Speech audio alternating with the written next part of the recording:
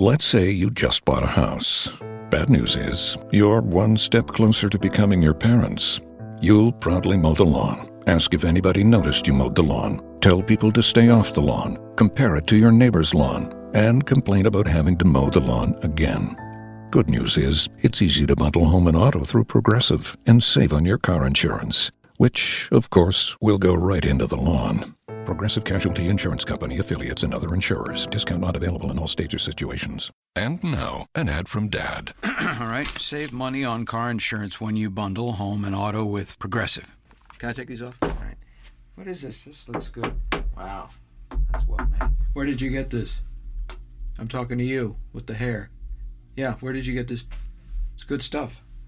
That's solid. That's not veneer. That's solid stuff. Progressive can't save you from becoming your parents, but we can save you money when you bundle home and auto. Progressive Casualty Insurance Company, affiliates, and other insurers. Discounts not available in all states or situations. Easter is coming up, and I just can't wait to have the whole family in one place. And of course, what's Easter without an awesome Easter brunch? Now, I don't know about your family, but mine is a little picky, and I really wanted to impress them with something delicious. A friend told me I should check out Total Wine & More. It was crazy. They must have every wine and beer imaginable. I told one of their friendly experts my situation, and they found me just the thing. This sparkling wine is going to be absolutely perfect for brunch, even with my picky family. I know next time I need something, I'm shopping at Total Wine & More. Welcome, everyone, to episode 117 of the NBA podcast. I'm Brian Toporek, and today we're going to give brief updates from last time on the Kawhi Leonard and Jimmy Butler situations. We're going to discuss whether Zaza Pachulia is an intentionally dirty player, and we're also going to talk about the Houston Rockets and Toronto Raptors and why either of them are legitimate threats to make the finals this year. Before we get underway, wanted to remind you that you can follow us on Twitter at the NBA Pod. In our bio, you can find our Twitter handle. Let's say you just bought a house. Bad news is, you're one step closer to becoming your parents. You'll proudly mow the lawn, ask if anybody noticed you mowed the lawn, tell people to stay off the lawn, compare it to your neighbor's lawn, and complain about having to mow the lawn again. Good news is, it's easy to bundle home and auto through Progressive and save on your car insurance, which, of course, will go right into the lawn. Progressive Casualty Insurance Company, affiliates, and other insurers. Discount not available in all states or situations. Handles, so give us a follow as well. You can also find us on iTunes, so please subscribe, download, leave some 5-star reviews. We'd love any feedback. And we're being hosted this year on FanRag Sports, so check them out on Twitter at FanRag Sports and for their NBA content at FRS Hoops with a Z. Joining me today, as always, is my very stable genius of a co-host, Morten Jensen. How's it going, Mort? Well, it would go better if Kawhi had played all year long because I had him as my MVP going in. Sure. So I'm just going to start this thing off asking you a question here because what would Kawhi need to average for the remainder of the season to win MVP? 120 points a game? Yeah, that sounds about right. If Joel Embiid could not win Rookie of the Year after playing 31 games and having numbers way better than anyone else, I mean, Kawhi Leonard, no, sorry, buddy. I think you got to move that MVP pick to next year. Yeah. I think it should still be binding, though. Like, if he actually wins it next year because he, didn't play this year, he only played 9 games so far, I'll still give you credit. Yeah, nice. Yeah, okay. I can settle for partial credit. Okay. It's okay. Good. Yeah, I'm going to claim partial credit if LeBron gets number 2 in the MVP voting because James Harden seems to be running away with this thing. Yeah, you just had Harden 1 year too early. Yeah. Properly. I mean, maybe I had Harden the right year and people got infatuated with triple doubles, but that's neither here nor there. We've debated that plenty. Yeah. Let's give a brief update on the Kawhi stuff. So last time we were under the impression Kawhi was done for the year. Greg Popovich said as much. Adrian Wojnarowski and Michael Wright of ESPN said it's basically Kawhi's call. He's been medically cleared, but it doesn't seem like he was going to be back. They reported yesterday, however, that he plans to resume working with the team this week at their practice facility with the hopes of returning by late March. What do you think about this? Because they would have, late March, you probably got 2 weeks and maybe 3 weeks before the start of the playoffs. Do you think it's worth the risk for the Spurs to bring him back? Or should they just say, you know what, get 105% confident in your body, come back next year, let's not risk you aggravating this thing and us getting into a similar situation next season? Well, that depends entirely on how he feels and how his body feels. Like, if he feels 105% ready to go, and if he feels ready by the end of March, then why not? I'm assuming that they will still be in the playoff hunt at that point, still be in the playoff picture. So it would just make a lot of sense to follow through with it and have him return so they can make a push in the postseason and just hope that they avoid playing Sasa Pachulia. Right. Yeah. I mean, if it was any other team, I would think it's a no-brainer he comes back, but this is the Spurs who is they held out Tim Duncan in the early in 2000. Yeah. So it makes me think that they might still hold him out here. I mean, they have a 3.5 game lead right now on the Clippers. They're the 4th seed right now. The Clippers are the 9th seed. They're 3.5 games ahead. So they are still, I mean, we're assuming they will be in the playoffs. We don't know what seed they'll be. I guess it probably depends on what seed they get, too. Like, if they slip to 7 or 8, I don't know if there's a point. Like, you're probably going to lose to the Rockets or the Warriors in the first round anyway. So, yeah, I mean, I guess if you want to bring him back and let him get reacclimated to the pace of the game and just make sure he can, make it through 5-10 games and not aggravate this thing. If he's medically cleared, I guess so. But at this point, it just feels like there might be more harm than good in bringing him back this late in the season. But we can't really know, though, regarding the seed, because if he returns in late March, there's a chance they could make a push and climb in the rankings. That's true. I mean, I think, if memory serves, their schedule is horrendous the rest of the way. Like, I think it's one of the harder ones among that 3 through 10 group. So, I mean, they might... You're right. Getting their best player back, they probably would make a push, but... if they are, I guess we'll just have to kind of see over the next couple weeks where they fall in this picture if he's ready to return, once he's ready to return. If they're 3 games behind the 6th seed at that point, it's like you're either going to get Houston or Golden State. You're probably going to get knocked out in the first round. Oh yeah. I mean, absolutely. I love what San Antonio's done this year, but... There's no comparison at this point. I mean, they're just too thin, and Kawhi would need time to get back to his usual self. I mean, when we said 105% ready, we're talking about his body being ready. There's also like a lot of questions about timing and acclimation and all that. So, more than likely he's not gonna be the Kawhi of old until next season anyway. I'm just the type of guy who prefers to see players back so they have a little bit of court adjustment going into next season. Sure. So if he returns and he just gets a couple games under his belt, like, he can carry that with him into the summer and go, oh, okay, it was nice just getting out there and get reacclimated to the court before I attack my summer. And there's also the question of, Woj has been reporting for a month now that this injury situation has strained the relationship between him and the Spurs. So if he does feel ready and he does want to come back and the Spurs overrule him and say no, that could put additional strain on that relationship. But do you think they would? It seemed like Pop was almost annoyed that he didn't play. So I think that, and I don't think Pop would ever do that. Like, when it comes to rotation decisions, and that's all on Pop. And I don't think Pop at any point would go to like the lower lengths of saying, oh, I have a problem with your stance, so I'm going to hold you out. I mean, that's not him. He's like, if you're ready and you want to play and we can get on the same page, let's go. I mean, wasn't that the case with Duncan? Like, wasn't he healthy enough to play, and didn't he want to play, and Pop still held him out? Well, that was in 2000 though. That was 18 years ago. I think Pop has grown in 18 years.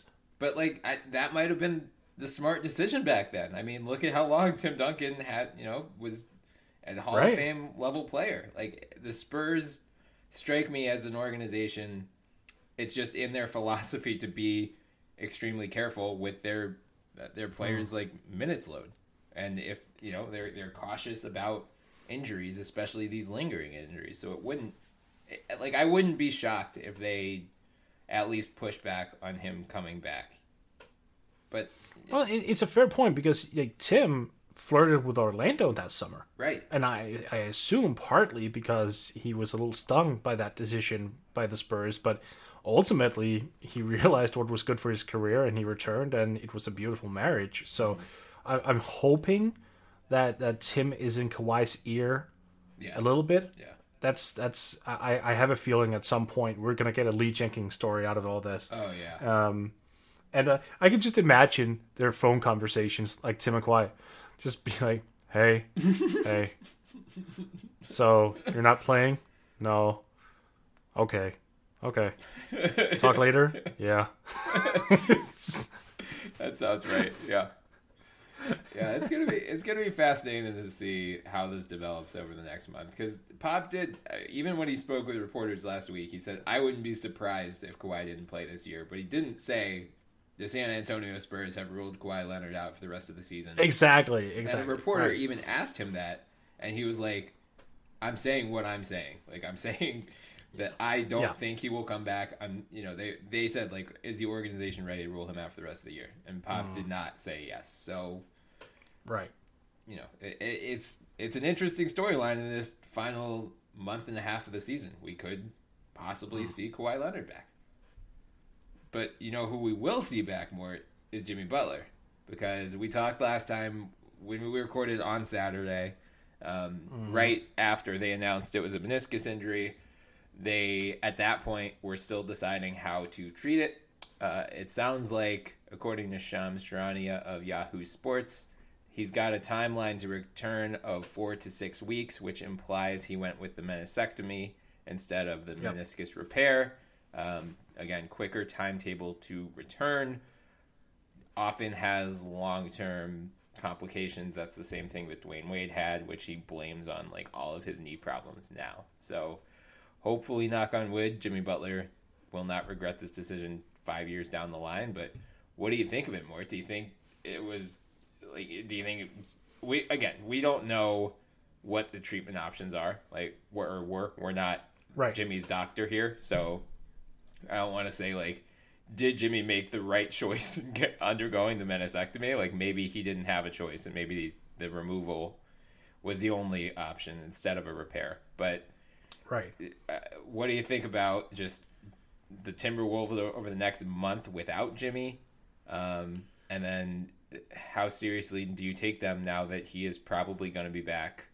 I mean, even if he's out for 6 weeks, he should still be back by the start of the playoffs. Right. So, just to recap, we want Kawhi to return, but Jimmy, that's a different story because of the treatment choice. None of us wants to see Jimmy suffer any long-term consequences like Dwayne did.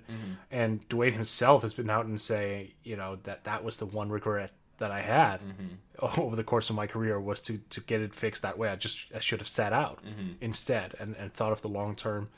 The thing with Jimmy is he's a high minute player, and he's a guy who handles the ball a lot. Like, everything is put on his shoulders. You can see, like, he was the heart of the Timberwolves this year.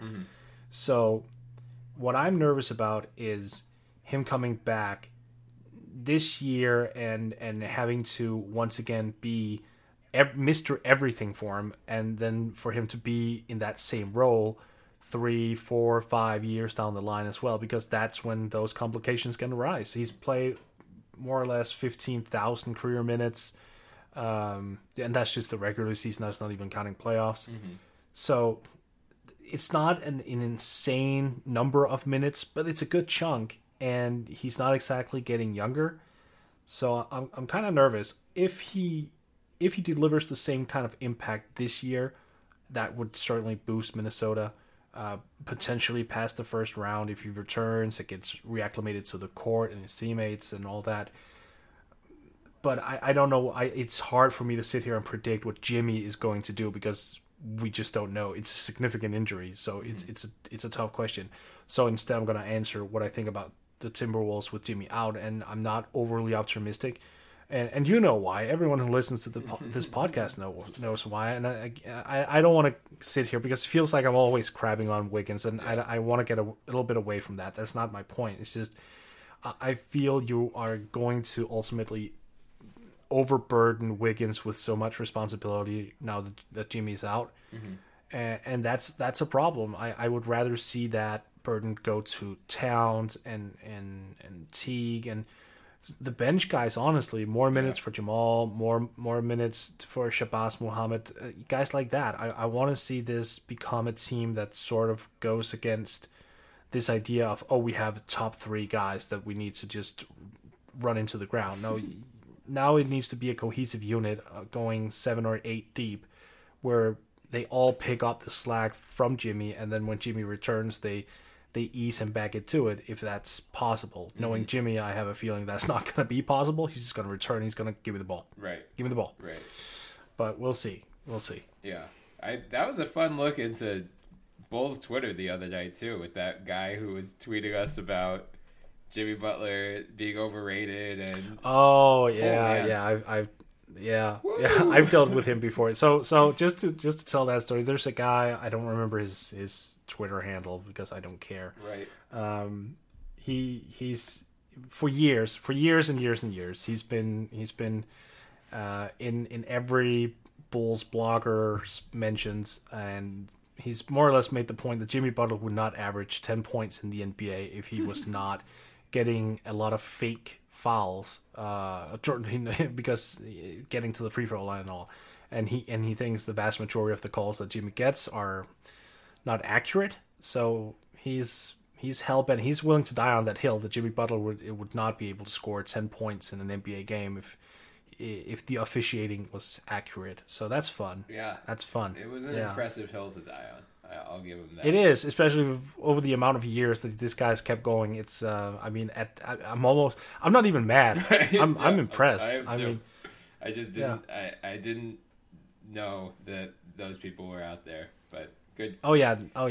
Like, he believes Derrick Rose is still an MVP candidate. Right, so we have. There are still those people out there. Yeah, but to your point about the Timberwolves, I'm just gonna read you the minutes from their game last night against the Kings. Towns had 39. Wiggins 37, Taj Gibson 35, Bjelica, who's moved into the starting lineup in place of Jimmy Butler, at 34. Jeff Teague had 33. The bench was only Crawford 24, Jeng 22, Tyus Jones 15, and then Aaron Brooks and Cole Aldridge played 1 minute each. So I agree with you in that I would love to see them become more well-rounded. Shabazz Muhammad did not play last night. Yeah.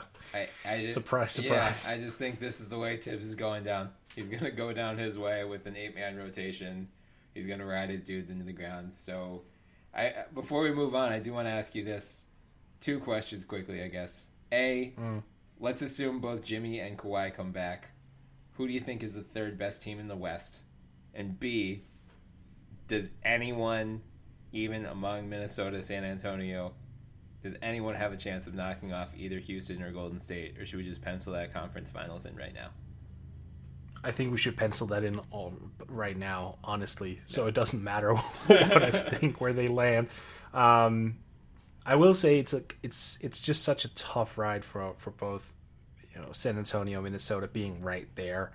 Had the Spurs had Kawhi healthy all year long, and had Jimmy not gone down, I think that would have been an extremely interesting top 4 for the West to go into the playoffs with. I mean, Golden State, Houston, Minnesota, San Antonio. That's an intriguing top 4, and then you have all those wild cards in Portland, and hey, man, the Pelicans are right there right now. Yeah, and a wild card in OKC, maybe Denver. I mean, I really hope on some level that next year this is going to be the same sort of format in terms of the teams involved, because the way that the Western Conference playoffs is shaping up right now, at least amongst the teams that's involved, that looks mighty fun. Yeah, and you'll add the Lakers when they get LeBron and Paul George too. Oh yeah, right. and DeMarcus Cousins also, obviously. Easter is coming up, and I just can't wait to have the whole family in one place. And of course, what's Easter without an awesome Easter brunch? Now, I don't know about your family, but mine is a little picky, and I really wanted to impress them with something delicious. A friend told me I should check out Total Wine and More. It was crazy. They must have every wine and beer imaginable. I told one of their friendly experts my situation, and they found me just the thing. This sparkling wine is going to be absolutely perfect for brunch, even with my picky family. I know next time I need something, I'm shopping at Total Wine and More. Welcome to Total Wine and More. It's much more than a wine store. It's the eighth wonder of the world. When people talk about Total Wine and More, they get a little carried away. We're just a big, friendly place run by people with a passion for wine and beer. See, we travel the world to find the best wines from the best regions, and we sell them at the lowest prices anywhere. And friendly, helpful experts at every turn. You know what? Maybe we are the eighth wonder of the world. Shop in store or online at TotalWine.com.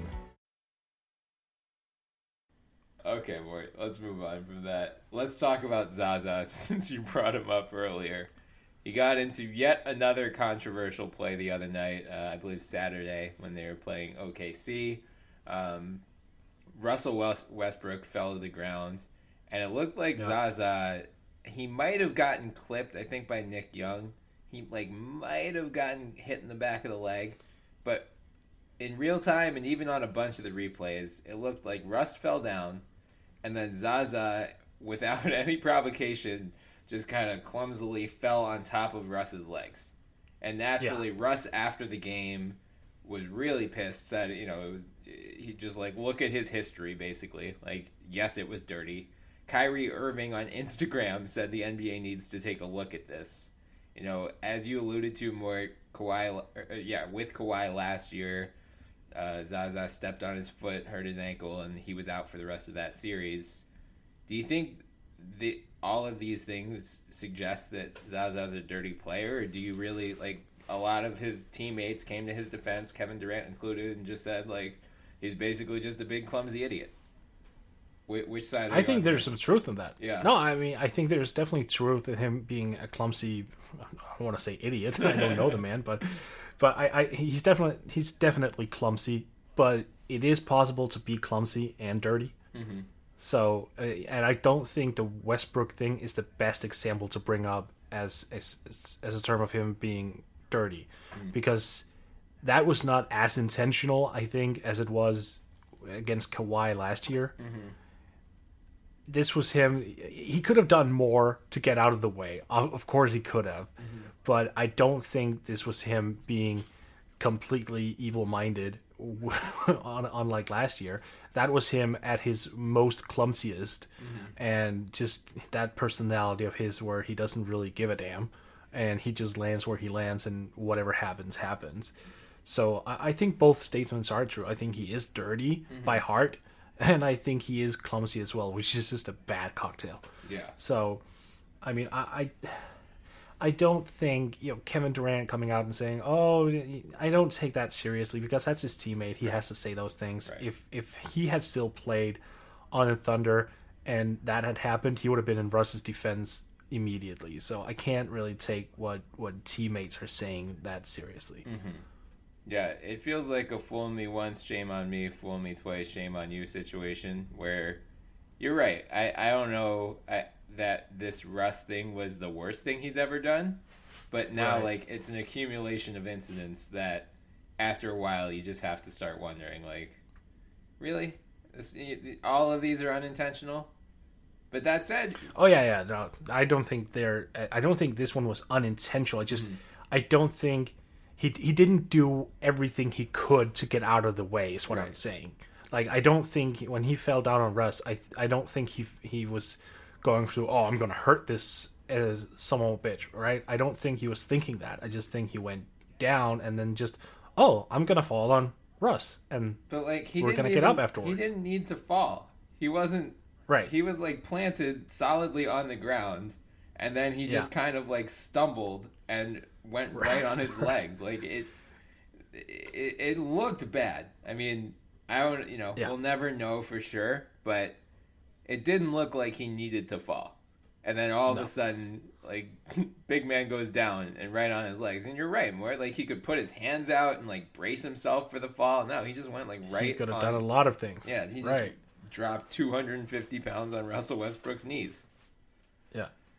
No, it's a bad thing, and it's he's a weird guy. I can never get like a proper idea of who he is, like how he's wired, because he can have games where there's no like there isn't even a brief moment of controversy surrounding him, where he's just playing hard, doing everything, and then out of nowhere he does these completely malicious things. Like he's you know, with different players, you see some of it. Like if you go all the way back to Dennis Rodman, of course, like you would see him already at the beginning of games, like poke a little bit here and there, and then things would kind of escalate. Like Zaza just quits the middleman there. He just goes for the straight escalation point where that reaches. It's just weird. He's a weird guy. Yeah. And in his own defense, even his own teammates are not safe, because he was the one who banged into Kevin Durant's knee in that last year. Oh, that's right.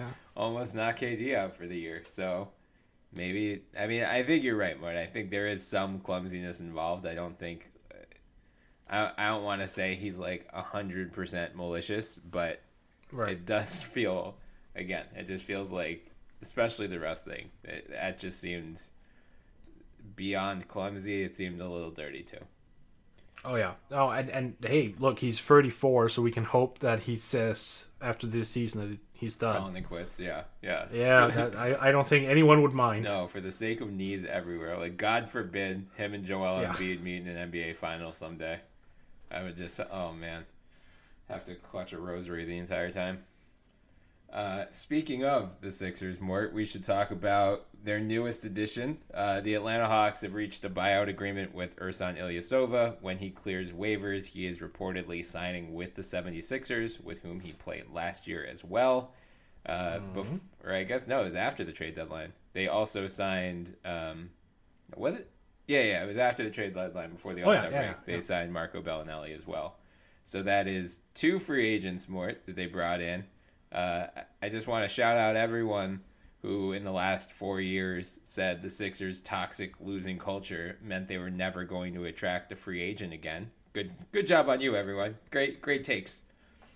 Easy. It's Marco Bellinelli and Ersan Ilyasova. It's not LeBron James yet. Relax. Yet. I've said yet, but that's because that's a segue for later. Yeah. But more. Yeah. How do you think those guys are going to move the needle for the Sixers at all?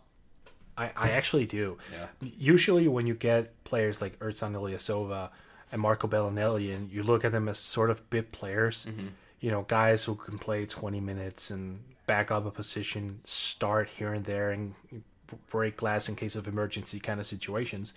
But the two of them combined are very decent shooters.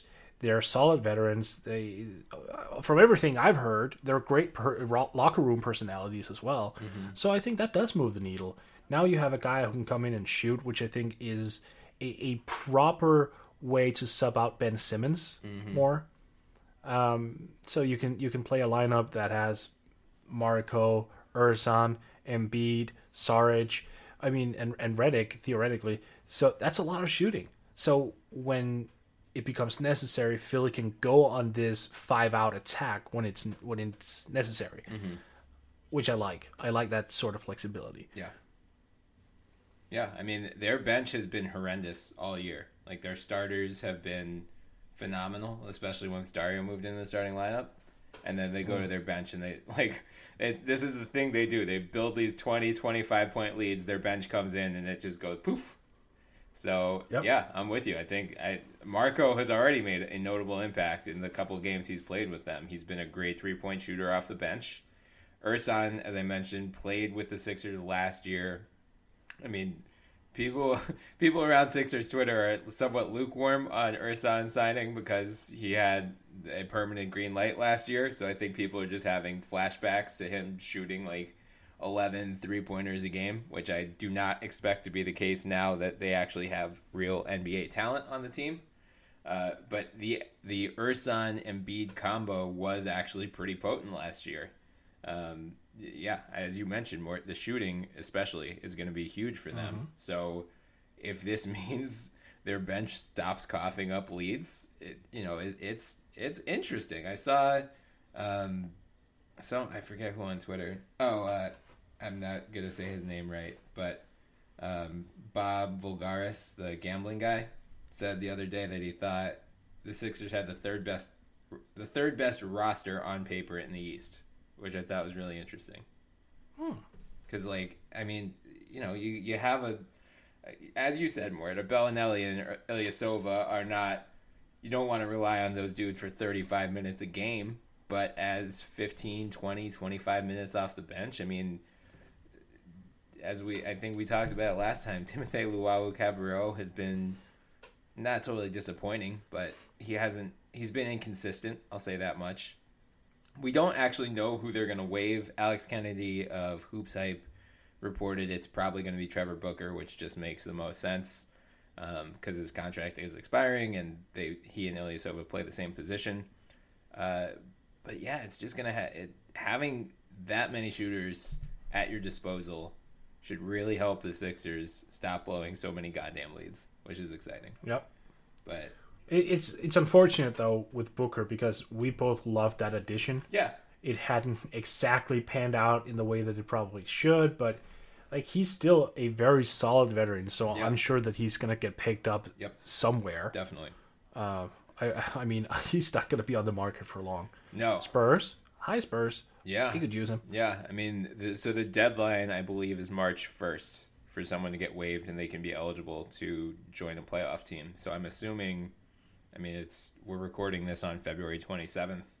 I don't think it's a coincidence that the Sixers are making this move now. I think they're going to do right by whoever they waive, presumably Booker, but they're going to do it before that March 1st deadline so he can latch on with another team.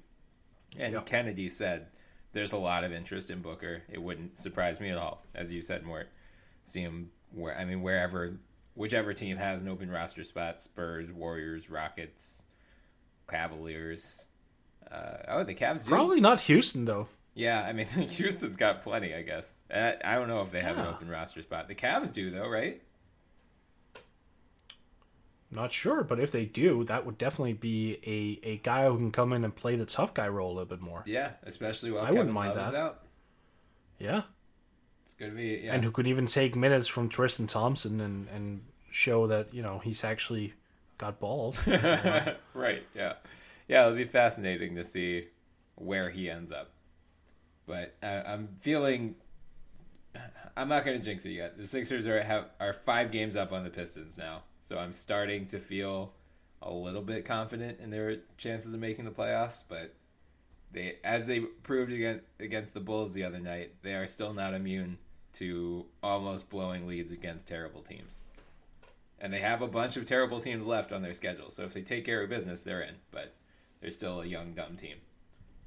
Easter is coming up, and I just can't wait to have the whole family in one place. And of course, what's Easter without an awesome Easter brunch? Now, I don't know about your family, but mine is a little picky, and I really wanted to impress them with something delicious. A friend told me I should check out Total Wine & More. It was crazy. They must have every wine and beer imaginable. I told one of their friendly experts my situation, and they found me just the thing. This sparkling wine is going to be absolutely perfect for brunch, even with my picky family. I know next time I need something, I'm shopping at Total Wine & More.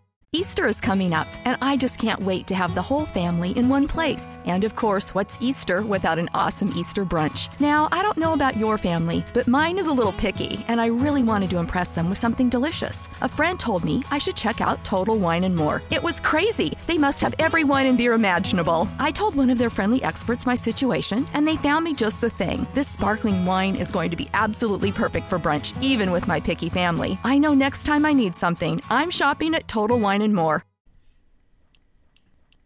Let's pivot more. Let's talk about good teams now.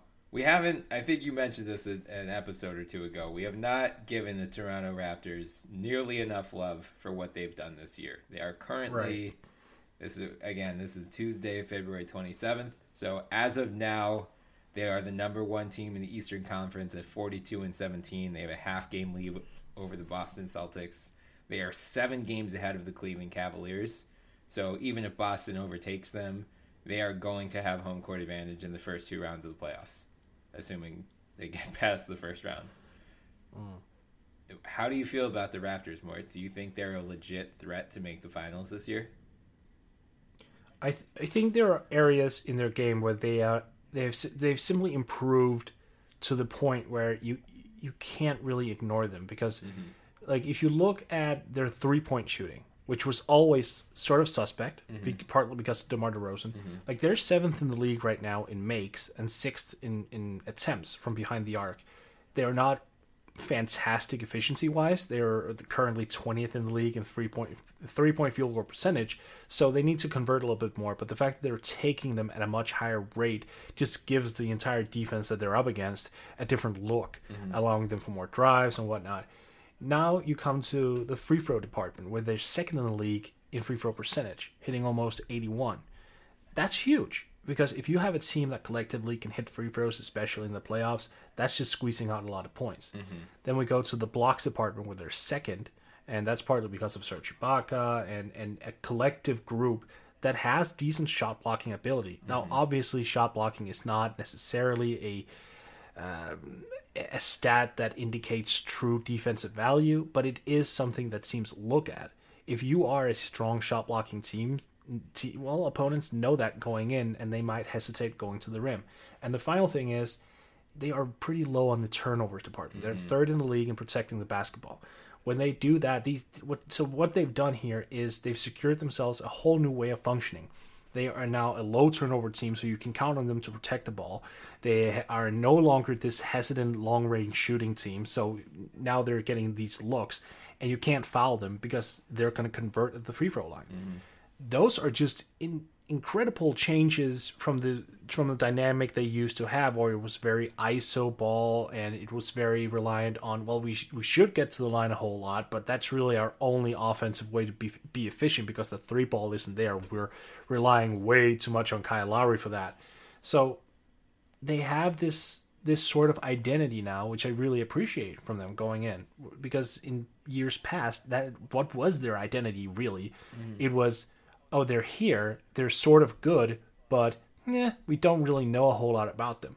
It seems they've come closer to finding out who are they as a basketball team, and what do they do well, where can they hang their hats. So I'm really digging Toronto this year. And look, I've been crapping on them for not giving Jonas Valanciunas more minutes. I'm still not at that point where I feel he's playing enough, but at least they're using him better now than they were at the beginning of the season. So he's sort of found his way throughout the course of the year. 22 minutes a game is still, in my mind, about 5 to 7 minutes at least too low.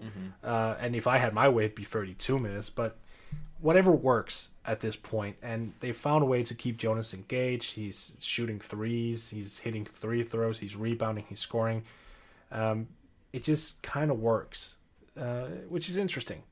Yeah, I mean, to your point about them not knowing their identity last year, I feel like their identity was iso ball, right? Yeah. Like, I mean, last year they had, this is according to Synergy Sports on NBA.com, 8.5% of their plays last year were isolations. That was the 6th most in the league. This year, they're down to 5.5%, which is tied for the 6th fewest. I mean, yeah, that's a huge turnaround. Yeah, it doesn't sound, I mean, a 3 percentage point dip doesn't sound all that impressive, maybe. But, I mean, isolation is one of the least effective ways of scoring in the NBA. So for them to pivot that much into, hey, we're actually going to pass the ball and, try to generate offense using real plays instead of bail us out DeMar DeRozan, bail us out Kyle Lowry. Like, that's what often came back to bite them in the playoffs. And that's what Masai Ujiri said last year after the playoffs. He said, we need to find a new way of looking at things. This one-on-one ball is not working. It's been our downfall for the last couple of years. So at the time, we just weren't sure if that was, just a frustrated general manager speaking, and they would come back and run the same system, and then the same thing would happen. They really, truly have changed the way they do things. And I think that's, the common refrain with Toronto is well, haven't we been here before? They've been the top 3 seed. We see what happens when they get to the playoffs. Why do we believe in them? Like, we'll believe it when we see it. But, Right. I mean, this is a different Toronto team than we've seen in years past. Like, we should not think just because they are wearing the same uniform and they have the same names on the back that this is the same type of Toronto team. Like, this team, they are the only team aside from the Golden State Warriors to be top 5 in both offensive and defensive rating right now. That's saying something. I want to give the two of us a little bit of credit, though, because you and I had a feeling that the addition of CJ Miles was going to change the way that they play. And that was accurate because they had Corey Joseph. That was part of the... Well, it actually wasn't a trade. Corey Joseph was just... They signed CJ Miles and then Indiana... Was that a trade? Did Indiana sign Corey Joseph or was it a trade? Yeah, I don't remember if they... I think it was originally reported as a sign and trade, and then they might have backed out on that and just done it as 2 separate transactions.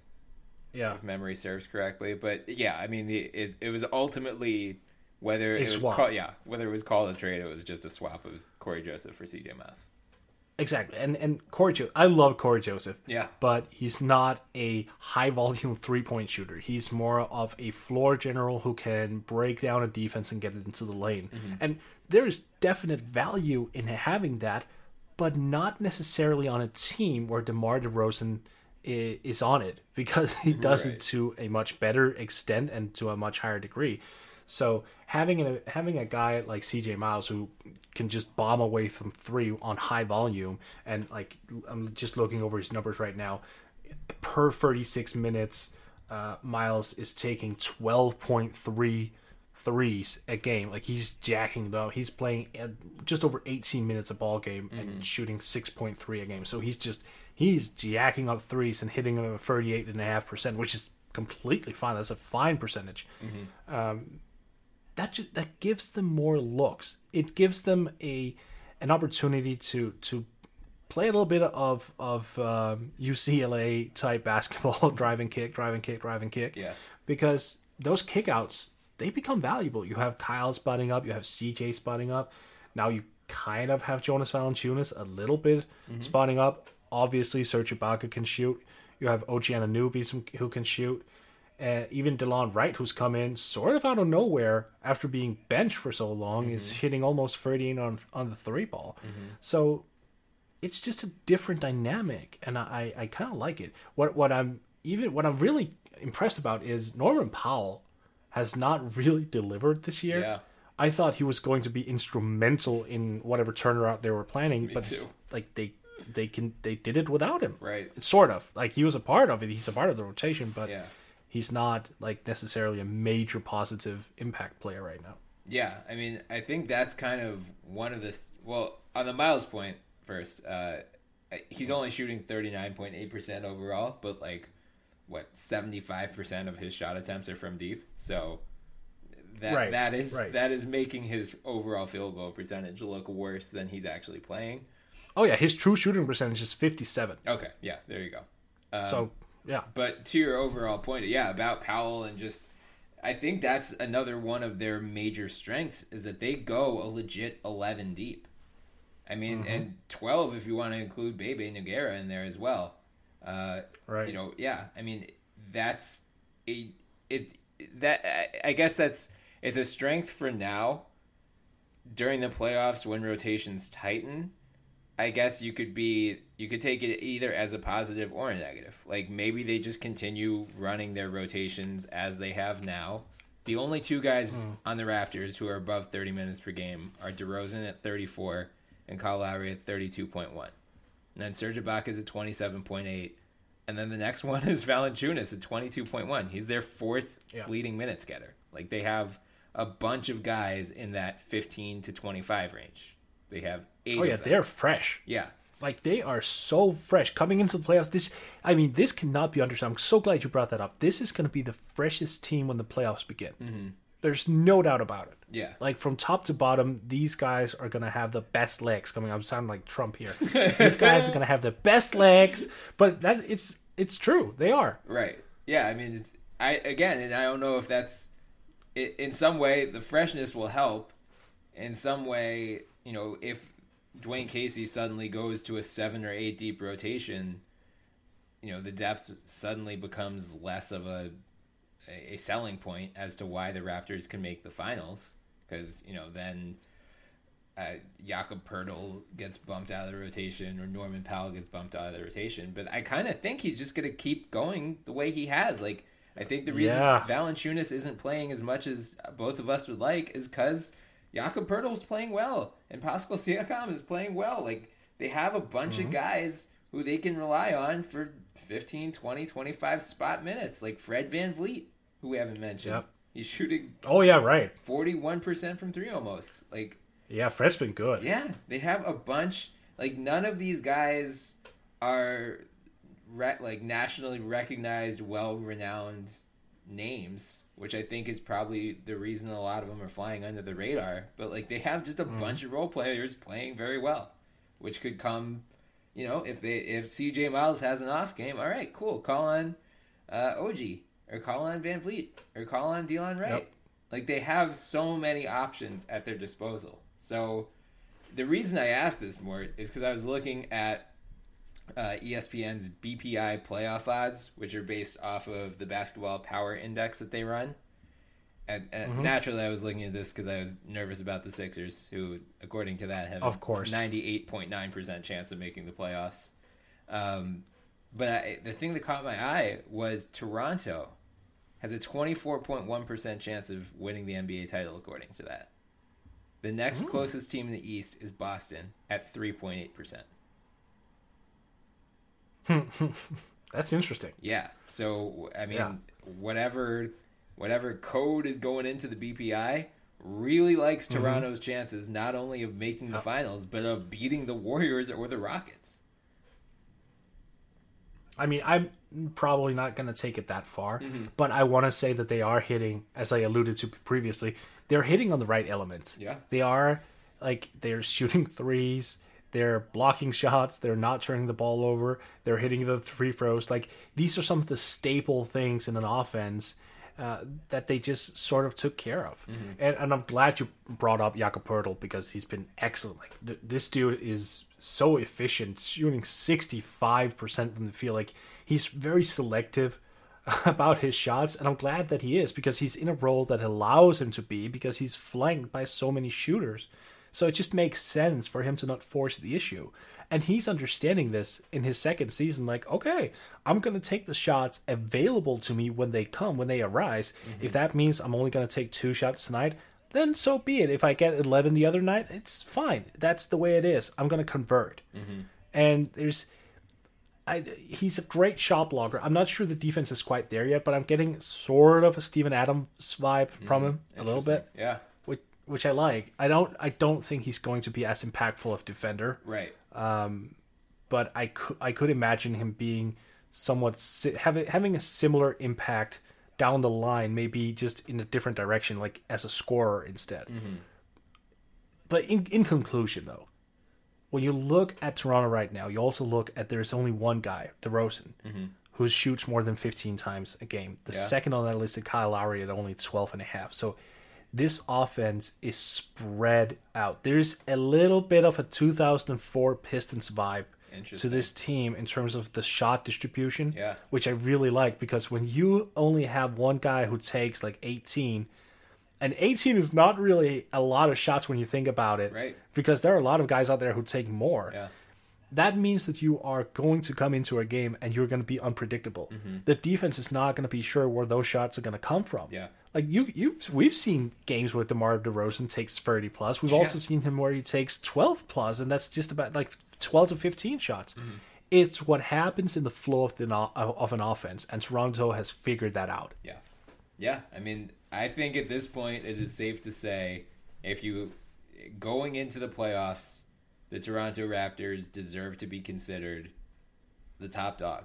I mean, I know Boston has been right along with them this whole season, and LeBron James in the playoffs is a completely, he turns it on, and as will the Cavs.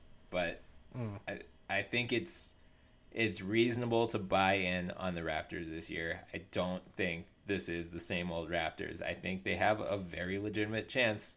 As you said, Mort, I'm probably not picking them against the Rockets or the Warriors in the finals, but it wouldn't shock me at all if they get there.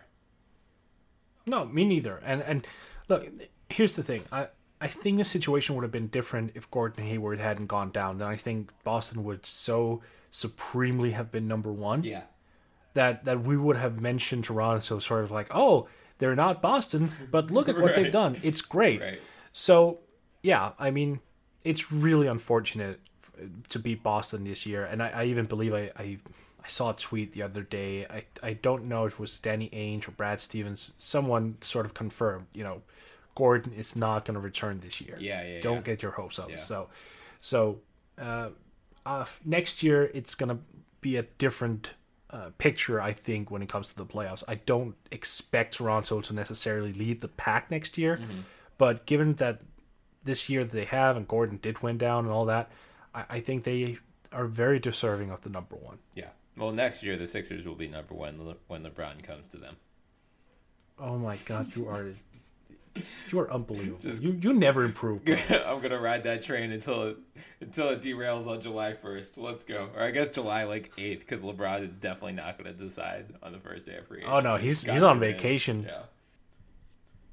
Easter is coming up, and I just can't wait to have the whole family in one place. And of course, what's Easter without an awesome Easter brunch? Now, I don't know about your family, but mine is a little picky, and I really wanted to impress them with something delicious. A friend told me I should check out Total Wine & More. It was crazy. They must have every wine and beer imaginable. I told one of their friendly experts my situation, and they found me just the thing. This sparkling wine is going to be absolutely perfect for brunch, even with my picky family. I know next time I need something, I'm shopping at Total Wine & More. Welcome to Total Wine & More. It's much more than a wine store. It's the 8th wonder of the world. When people talk about Total Wine & More, they get a little carried away. We're just a big, friendly place run by people with a passion for wine and beer.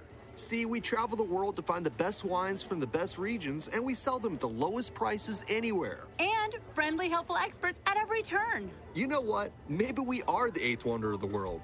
Shop in store or online at TotalWine.com. All right, let's pivot to the other side of the Western Conference now, because we've all assumed since the beginning of the year that the Golden State Warriors are going to win the NBA championship. They're right there. They're not at the level that we expect them to be at in June, but I mean they're going to cruise at least to the conference finals in the West, where they are likely, as we said earlier this episode, to meet the Houston Rockets. Do you think the Rockets have a chance of knocking out the Warriors in a 7-game series? So before I answer that, I am just going to tell you something here, or read up a stat, or what have you, but there's a backstory. So I'm an old internet message board guy. I started signing up for message board all the way back in 2003, back on the Real GM forums, and I was there for many, many years. And one of the things, whenever we would discuss players, we always had this thing of going, we were looking at 3-point field goal attempts and free throw attempts. Like if you were a superstar, one of the most important components back then, that was prior to this new age NBA, it was you should have more free throw attempts than you should have 3-point attempts, because that would just make you a more efficient player. Okay. That was the thinking at the time. Yep. So, oh no. Let's look at James Harden. James Harden is averaging 10.1 free throw attempts per game, which is that's insane. Yeah. That's insanity. That's so good. And yet he has more 3-point field goal attempts per game. 10.6. That's crazy. That's wonderful, because that new age, obviously, that old line of thinking, that's no longer valid. Right. Things have changed. You've gotten more informed. But that just caught my eye. Like, when you look at a guy averaging 10 free throw attempts, you're obviously going, oh, that's tops. Like, you can't do anything better than that. That's amazing. Obviously, that's wildly efficient. And your eye scroll to the 3-point stats, and it's just like, 10.5. Okay, sure. New age NBA definition right there. Yeah. James is just an unbelievable talent, and to have him average 31.5 points, 9 assists, 5 boards, almost 2 steals, be as efficient as he is, and still have the presence of mind of not being selfish and allowing a guy like Chris Paul, who has always been ball dominant, to come in, and he himself averaged 19 and 8. That's fantastic to me. That proves that they have a camaraderie and an understanding and a mission, that everyone is on the same page. And it's so clear that when you look at that team, also from the bench and the starting lineup, the defined roles of I'm a 3-point shooter, I'm a screener and a roller, I'm a defender, I'm a rebounder, I'm this, I'm that, my roles are this and this and that. They get it. And whether or not they can beat out Golden State, I'm not going to say that they can, but I'm also not as confident in Golden State as I would be if the Houston Rockets weren't in the conversation, because I still have them highest. Sure. Golden State, that is. Yeah. But the margin has lessened significantly over recent months. See, I would say the Rockets can beat the Warriors. Would I pick them right now? Probably not. I mean, it's still the Warriors. That's how I feel.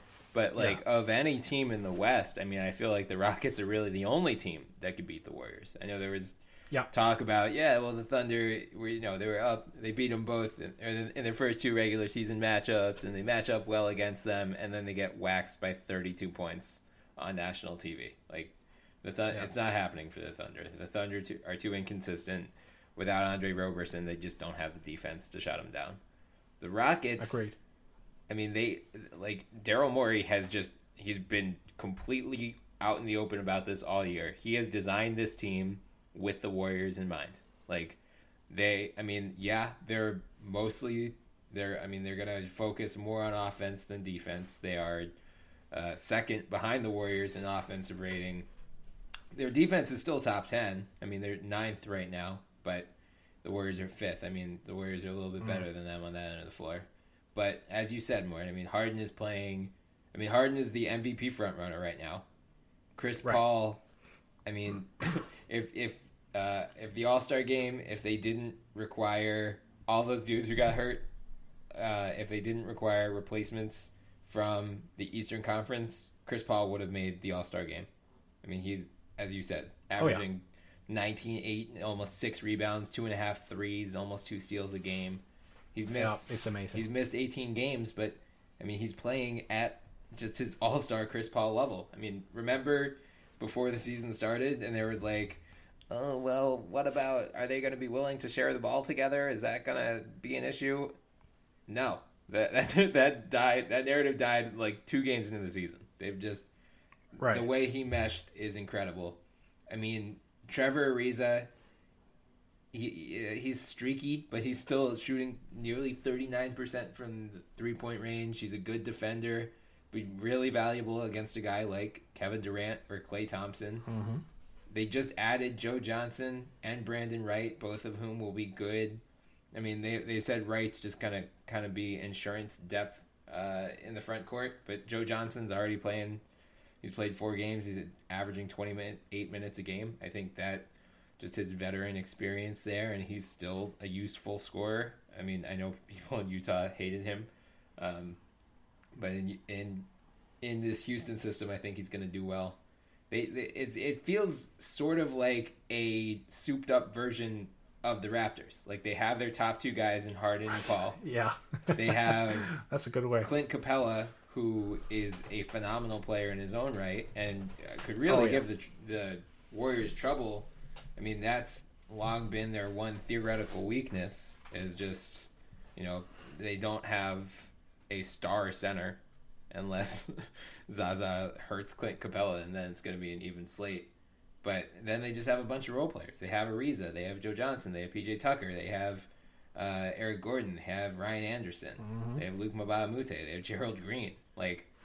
It's going to be really interesting to see how they match up against Golden State. And I know people have been there's some stat that keeps going out on Twitter every time they win. It's something. There's something like 30-1 or 31-1 when all three of Harden, Chris Paul, and Clint Capella play. That's accurate. So, like, that seems significant. Yeah, I mean, again, going back to the ESPN BPI rankings or playoff odds or whatever, the Warriors right now, according to BPI, 42.1% chance of winning the NBA title. Houston's number 2 at 26.5.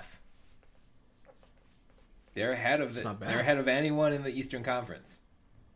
Oh, that's pretty self-evident, though. I guess because if they beat the Warriors, they're going to beat anyone in the right. Yeah, I mean, the two best teams by far in the NBA are the Warriors and Rockets. Then there's a gap. Mm-hmm. And then we probably enter into Toronto territory there. But I mean, let's not underestimate the gap there is from 2 to 3. Yeah. So I think that's, I mean, in any other year, the Rockets here would be championship favorites by a pretty substantial percentage, I think. But they just mesh. Here's the thing that I'm really concerned about if I'm a Golden State fan or a fan of everyone else. Eric Gordon has been somewhat pedestrian this year, percentage-wise. If when the playoffs roll around and he just start becoming the Eric Gordon of old, dude. Yeah. I know. I mean, yeah. Percentage-wise, he's been relative. I mean, he's shooting like 42% overall, 33 from 3, but he's averaging almost 18.5, or he's averaging 18.5 a game. Like that's if Klay Thompson I'm assuming Klay's going to guard James Harden for most of that series, but if Klay Thompson shuts down James Harden, they have a Chris Paul, an Eric Gordon, a Trevor Ariza. They have other sources of offense now. Right. Oh yeah, they do. Like, and Gerald Green as well. Like they can go super small. They even closed out recently with Lupa Mute at center. Yes. They can go super duper small and have a bunch of dynamic 3-point shooters in there constantly, which is trying to beat Golden State with their own medicine, basically. Yeah. And I mean, obviously, we're all hoping that these two teams, and they're going to end up in the conference finals, and that's going to be the real NBA finals. I can't wait to see what happens there. I think Houston is going to give Golden State a run for their money. I still don't have them coming out, but man, that series is going to that's going to blow everybody's mind, I think. Yeah, it's going to be a phenomenal. I mean, there's a chance that Golden State still sweeps Houston. And I hope if that happens, no one says, that just proves Houston's are frauds. Because no, like this is the second best team in basketball. Let's give them credit. You think though? You think there's? I mean, that's interesting. I've sit here and gone, I'm not willing to go that far and call Houston in the series. But I'm sure as hell not going Dubs in 4. I mean, I wouldn't predict that. There's a chance it happens. There's also a chance Houston sweeps the Warriors. Like, any of this stuff could happen.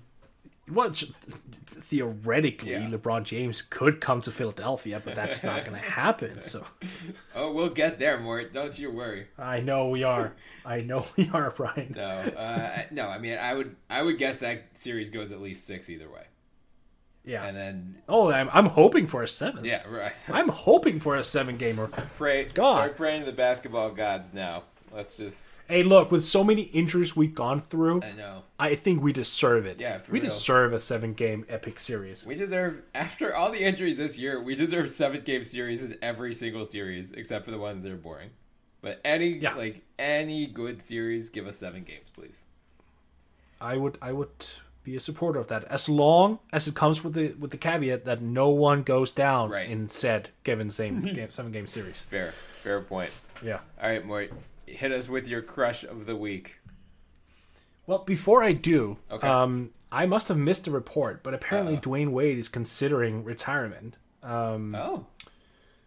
Yeah, I'm just reading this for the first time, so bear with me. Okay. Miami Heat guard Dwayne Wade told Barry Jackson of the Miami Herald that for the first time in his career, he is genuinely undecided whether he wants to play beyond this season. Wade has said that he will only play for the Heat if he continues his career beyond this season. I don't know, the 36-year-old guard said. I have told everybody around me that I am taking it after this season and go from there. It's the first year I've ever gone into the summer with that mindset. I always went into it as a free agent or opting out of a deal to get another deal. This is the first summer I can say I'm just going into the summer and see how I feel and see the position this organization is in and go from there. I'm not really concerned with it, honestly. I'm cool with whatever I decide to do. It will be my decision. So that's interesting. I mean, and it couldn't have happened at a greater time because I was actually thinking about writing a piece for FanRag about should Dwayne Wade hang them up. So he just he saved me the trouble. There you go. Good go. Work, Dwayne Wade. Yeah, thanks, Dwayne. That's interesting because look, he hasn't been great since returning to Miami. Obviously, small sample size alert, but he wasn't great in Cleveland either. Like, he's taking a significant step down. Obviously, he's going to turn 30? He turned 36 or has turned? Let me see. He's 36. Yeah, he's 36. He turned 36 in January. So, Okay. the timeline kind of fits. That's the age where you begin to reconsider, huh? Yeah, especially, I mean, he went ring chasing this year with Cleveland. That did not work out for him. I mean, what's the point in toiling away with a Miami team that, they'll make the playoffs most likely, or will be in that 6, 7, 8 seed range for the next couple of years, but that Miami team is not winning unless they somehow get LeBron James back. So yeah, if that could be so fun. LeBron like, spending a couple of years in Miami and then afterwards decides to wrap up his career in Cleveland again. Yeah, just bounce back and forth. Yeah. All right, my crush, David Nwapa, man. I like it. I mean, look, I gotta give this guy credit. Look, he came in. The Bulls claimed him off waivers. The Lakers waived him in the offseason, and he's just come in and he's been sort of like a high rebounding Tony Allen type guy for him.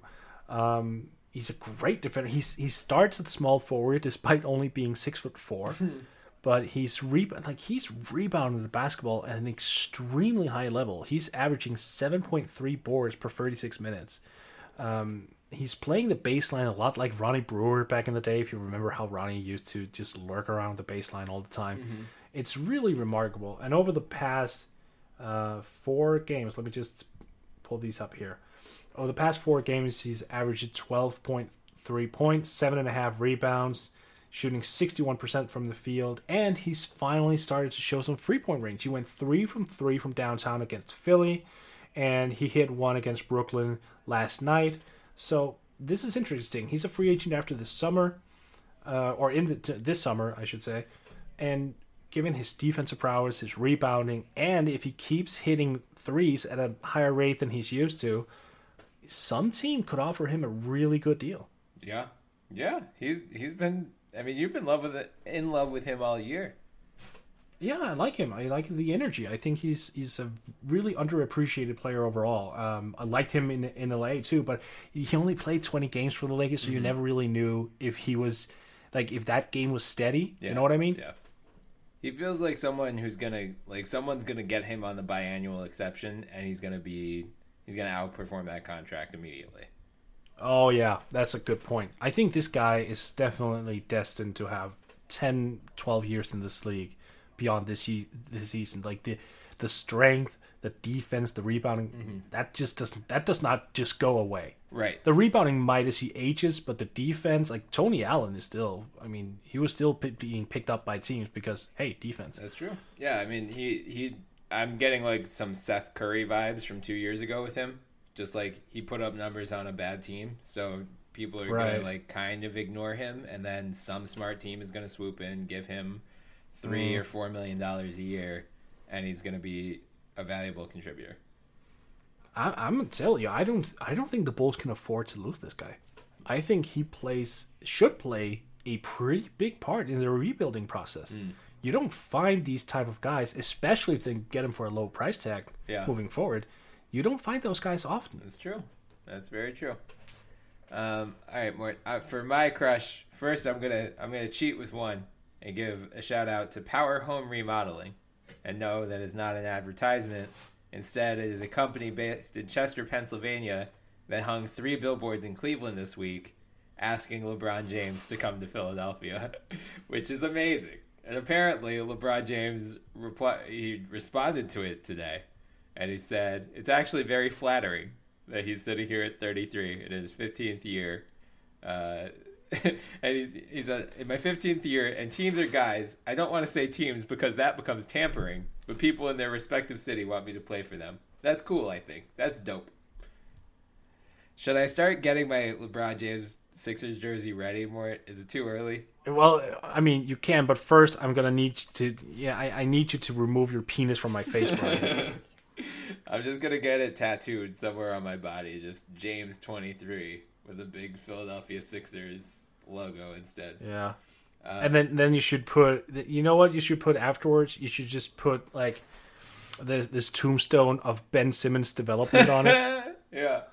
Yeah. Kelly Scaletta from FanRag Sports, actually, he tweeted a poll yesterday, and he was asking, like, if the Sixers could sign one of these players to a 4-year deal, who should it be? Ben Simmons or sorry, they have Ben Simmons, LeBron James or Paul George. And I said LeBron James is not signing a 4-year deal anyway. So if it's a 1-year deal versus LeBron for a 4-year deal for Paul George, you take Paul George. But that said, if he really did do a 4-year deal, you do LeBron. And you don't really, like, yeah, it might impede Ben Simmons' development. And yeah, you're probably paying $40 million for a 37-year-old LeBron. But count them rings. Right. The upside of the next 2 to 3 years makes whatever happens in that final year, who gives a shit? All of that said, I'm going to actually give a real crush as well. And I'm going to technically cheat because we're supposed to. I mean, you did well with David Nwaba. We highlight guys who don't get the attention they deserve. I'm going to cheat with Anthony Davis. Oh, who's that? Because last time I picked someone, I think it was Jimmy Butler or someone. You started chastising. You picked Kevin Durant. What? Oh yeah, Kevin Durant. Still, fine. You get this one. Yeah. You get this one. Now we're off the star names. That's fair. Yeah. Hey, Anthony Davis went after Kevin Durant in the All-Star draft. Therefore, I'm still trailing behind you. But I mean, after what he's done in the last, I mean, not only yesterday when he put up, a casual 53 points, 18 rebounds, and 5 blocks against Phoenix in a 9-point win. Like, he needed to do all of that. So the Pelicans have won 6 straight games. They're currently the 5 seed in the West. I'm going to read out Anthony Davis numbers during this 6-game win streak. 41.5 points on 54.2% shooting. 15 rebounds. 3.2 blocks, 3.0 steals, 2 assists, 1.5 threes, and 40.5 minutes per game. Like, he might break if he continues playing this many minutes. I'm very nervous about him lasting the rest of the season playing. Oh, me too. More than 40 minutes a game. But, oh my God. Like, 41 and 15... Yeah. Oh, it's amazing. I saw, I mean, I've been offline before we started recording, but I saw someone, Chris Towers of CBS Sports, I think tweeted that Anthony Davis was a top 5 player in the NBA and was getting crap for it. And he's like, look at these numbers. Like, he's putting up like almost 30 and 12 for the last, I think it was, let's see. Yeah. He was putting up, over the past 2 seasons, 28.1 points and 11.5 rebounds. 2 blocks, or more than 2 blocks, 2 assists, and 1.3 steals. Like, yeah, the question has never been with Anthony Davis. It's never been about his talent. It's just been, can he stay healthy? Yeah, exactly. He's only played 70-plus games in a season once. Yeah. And that was last year. But to be fair, I do believe his rookie season was in the shortened 66-game season. So that should be noted. Was it? I thought that was... Let's see, 2012. No, wait a second. The lockout was the year before. That was the year before. Yeah. Okay, so my point stands. Yeah, he's all right. He's missed at least 14 games in every season other than last season. Yeah. But he has. Knock on wood, I mean, he has played 54 games. The Pelicans have played 60. So I'm going to knock on every piece of wood I have around me right now, but he would currently be on pace to break the including the one in your pants after talking about LeBron. Right. Yeah, he's currently on pace to make it to 70. So hopefully the Pelicans don't continue riding him this hard, because agreed. I'm very scared for him making it through the next 6 weeks. But he's averaging almost 37 minutes on the season. Yeah. That's Jimmy Butler territory, know, and he's doing more now. Career high after Boogie. After Boogie went down, he's doing a lot more. Right, and he said this when Boogie went down. It's like, well, I've been in this situation before. It's just everything's on my shoulders, but he's taking that seriously. My God, it's really impressive. Okay. Maybe we're being unfair because Drew Holiday has actually had some pretty awesome performances. He dropped 36 the other day as well, so. Maybe we should. We're sleeping on Drew. Have you looked at Drew's line for the season? Yeah, he's averaging 19 a game. Yeah, he's really good. And so good on you, Drew Holiday. The Pelicans do have Emeka Okafor now, who they recently signed for the rest of the season. Is it 2008 again? You know what? Ironically, he's still the best Okafor in the NBA. Oh, yeah. I mean, that's not even wrong. It's just so. Yeah. Yep. On that note, I'm going to go drink some cyanide. But in the meantime, thank you all for joining us today. We hope you enjoyed. Please follow us on Twitter at the NBA Pod. You can find our Twitter handles in our bio, so give us a follow as well. You can also find us on iTunes, so please subscribe, download, leave some 5-star reviews. We would love any feedback. We're being hosted this year on FanRag Sports, so check them out on Twitter at FanRag Sports, and for their NBA content at FRS Hoops with a Z. Until next time, I'm Brian Toporek, and I was joined by Morton Jensen. Have a good one, Mort. You too, Brian, and I still enjoy this C, FanRag. It's so utterly unnecessary, but I love it. Go for it. Yeah. Don't get fired, Mort. Don't get fired. Easter is coming up, and I just can't wait to have the whole family in one place. And of course, what's Easter without an awesome Easter brunch? Now, I don't know about your family, but mine is a little picky, and I really wanted to impress them with something delicious. A friend told me I should check out Total Wine & More. It was crazy. They must have every wine and beer imaginable. I told one of their friendly experts my situation, and they found me just the thing. This sparkling wine is going to be absolutely perfect for brunch, even with my picky family. I know next time I need something, I'm shopping at Total Wine & More. Welcome to Total Wine & More. It's much more than a wine store. It's the 8th wonder of the world. When people talk about Total Wine & More, they get a little carried away. We're just a big, friendly place run by people with a passion for wine and beer. See, we travel the world to find the best wines from the best regions, and we sell them at the lowest prices anywhere. And friendly, helpful experts at every turn. You know what? Maybe we are the 8th wonder of the world. Shop in store or online at TotalWine.com. Who am I and how am I feeling? I'm Clive Owen and I'm feeling great, thanks. How about you? You feeling happy? A little angry? People have so many feelings, millions of them. But what if businesses could really understand all of those feelings and then act on them to make their customers feel better? It's a thing. It's SAP Experience Management, and it's here. Because the future of business has feelings. And I've got a feeling we're all going to like it. Go to sap.com/XM to learn more. Let's say you just bought a house. Bad news is, you're one step closer to becoming your parents. You'll proudly mow the lawn, ask if anybody noticed you mowed the lawn, tell people to stay off the lawn, compare it to your neighbor's lawn, and complain about having to mow the lawn again. Good news is, it's easy to bundle home and auto through Progressive and save on your car insurance, which, of course, will go right into the lawn. Progressive Casualty Insurance Company, affiliates, and other insurers. Discount not available in all states or situations.